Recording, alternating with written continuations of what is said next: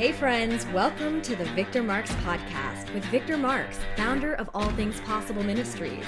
Welcome to the show where we bring you real conversations faced with life's hard truths, stories of redemption, and the latest from the front lines.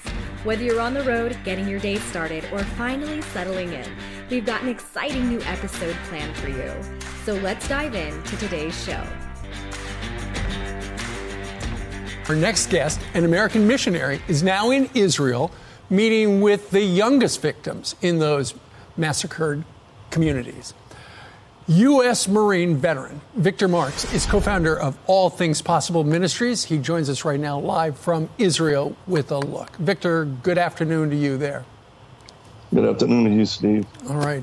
So, we just saw images outside the United Nations where protesters here, pro-Israeli, are saying bring them home, and they're holding up pictures of some of the youngest kidnapped victims.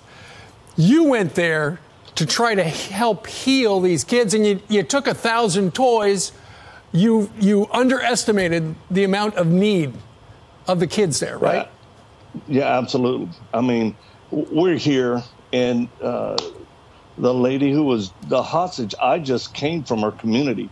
I was in the homes of where they were shot, kidnapped.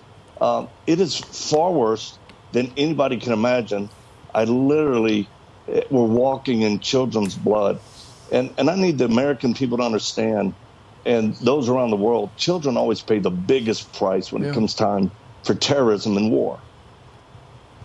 And so, Victor, a lot of these kids no longer know where their parents are.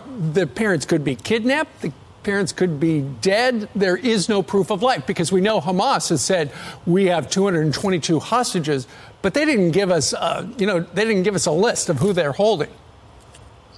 No, and that shows you what type of evil heart they have. I mean, just today I was at the festival, and they just found 2 more bodies here recently that they didn't expect. That were 2 kilometers away. It was girls that had ran. So people have to stop playing nice with terrorists like Hamas and really forcefully make them pay with, their lives for what they've done. If they don't lay down their arms, and the key to all these protests of pro-Palestinians, and I have friends, I've been in Palestinian-controlled areas. We've helped children there with the lion and lambs. But Hamas, you just need to simply ask the question, do you renounce Hamas? And any Palestinians that don't, then they are aligning themselves with terrorism. Right. And again, these children here, the trauma's beyond, and I have much experience, man. We still have a home in Iraq. We've rescued women and children from ISIS over the past decade. This is some of the worst I've ever seen. Well, it is good to hear it from you because you're just over there on a mission. And you say, essentially, you know that God is in control and God is our protector, you say, but you would like the American people to pray for what is going on there. Absolutely. Prayer makes a difference. Last night, me and a MARSOC buddy of mine were on a roof, 12-story high, overlooking Gaza, in a place that's been hit by, over 1,000 missiles have been fired.